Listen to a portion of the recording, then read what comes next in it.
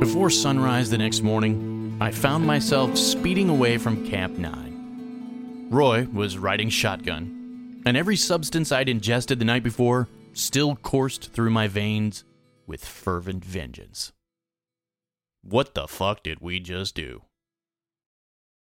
The sun began to warm up the night sky with a purplish hue of enlightenment. A few hours ago, in a cross-faded stupor, I'd coaxed California Man into helping me steal Roy from 1.0, which was easier than I expected.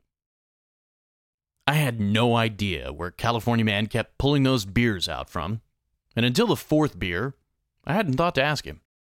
Seriously, where the fuck did these beers come from? I asked. We were huddled behind the camper shell, in front of a well-guarded campfire on the lakeshore, celebrating our passive participation in the successful Potbelly Pig rescue. California Man snickered. Fine, don't tell me, I sipped. Had a cooler full in my backpack. We emptied it earlier, but 1.0 left his ice chest unguarded. California Man trailed off, and I stared at 1.0's stolen beer, half drunk in my left hand. Huh, I replied. My mood lifted, and I wasn't sure once again if it was the shrooms or my relief that made me burst into a hysterical fit. It's not that funny, California Man said. He was right. It wasn't. Except, I just realized Roy was nearby, also unguarded, and ripe for the taking. Somehow, we'd ended up one campsite away from 1.0 and his spotted companion, who was curled up next to a smoldering campfire. 1.0 hadn't returned from his camper in a while, so we assumed he was passed out in there. It wasn't even a question of yes or no. After a short debate over strategy, we seized the moment to capture ourselves a new pet pig. A bit of beer in a saucer was all it took to lure Roy into the truck.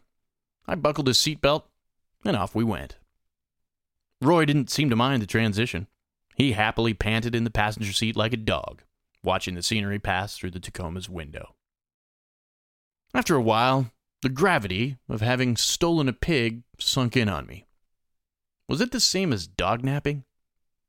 Isn't that another felony? I had no idea. A sharp jab of pain stabbed me in the chest, and I pulled into a turnout on the side of whatever highway I was hurtling north on, hyperventilating, staring at my potential doom. I had to get rid of this pig. California Man's voice crackled over the radio, asking me what we were doing. I told him to go back to sleep, and it sounded like he did. Careful to keep the camper shell steady, I flipped around and headed the other direction. Roy was going back. This is the opposite direction, California Man growled through the walkie-talkie. We're taking the pig back, I said, pressing harder on the gas pedal, much to the Tacoma's dismay. The camper shell started swaying, tipping the truck with it as we sped along on the highway. I let off the gas pedal and pulled over once again.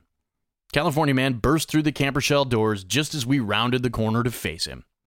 You could have killed us all, I yelled at him, before I remembered he could and would probably murder me in my sleep if I pissed him off too much. His massive frame completely overshadowed me in the faint early morning sunlight. Looking up and down the oddly straight two-lane highway, I could see nothing but farms for miles. Why was everything in California in the middle of bumfuck nowhere? A semi-truck with two wire carts attached like train cars sped by, and a few white leafy bits floated off the top of their cargo piles, landing on the ground between us. The aroma of fresh, sun-baked garlic suffocated the air. It was worse than California Man's body odor. Pig's going in the camper, he grunted. Everyone raced to the passenger door together, but California Man had legs to make a giant jealous. He got there first, and we struggled to gain control over the pig, trying to barrel through his long, outstretched arm. We were no match for him. California Man got Roy out of the cab and was well on his way to getting him into the camper when another garlic-filled semi raced by and spooked him. That poor potbelly took off down the highway, with all his kidnappers in tow, just as the first bit of sun peeked over the eastern mountains. California Man and I were neck and neck when Roy darted across both lanes for the safety of the other side. We halted to avoid another semi-truck hauling ass in our direction, screaming at Roy to move, but he was frozen in the middle of the road.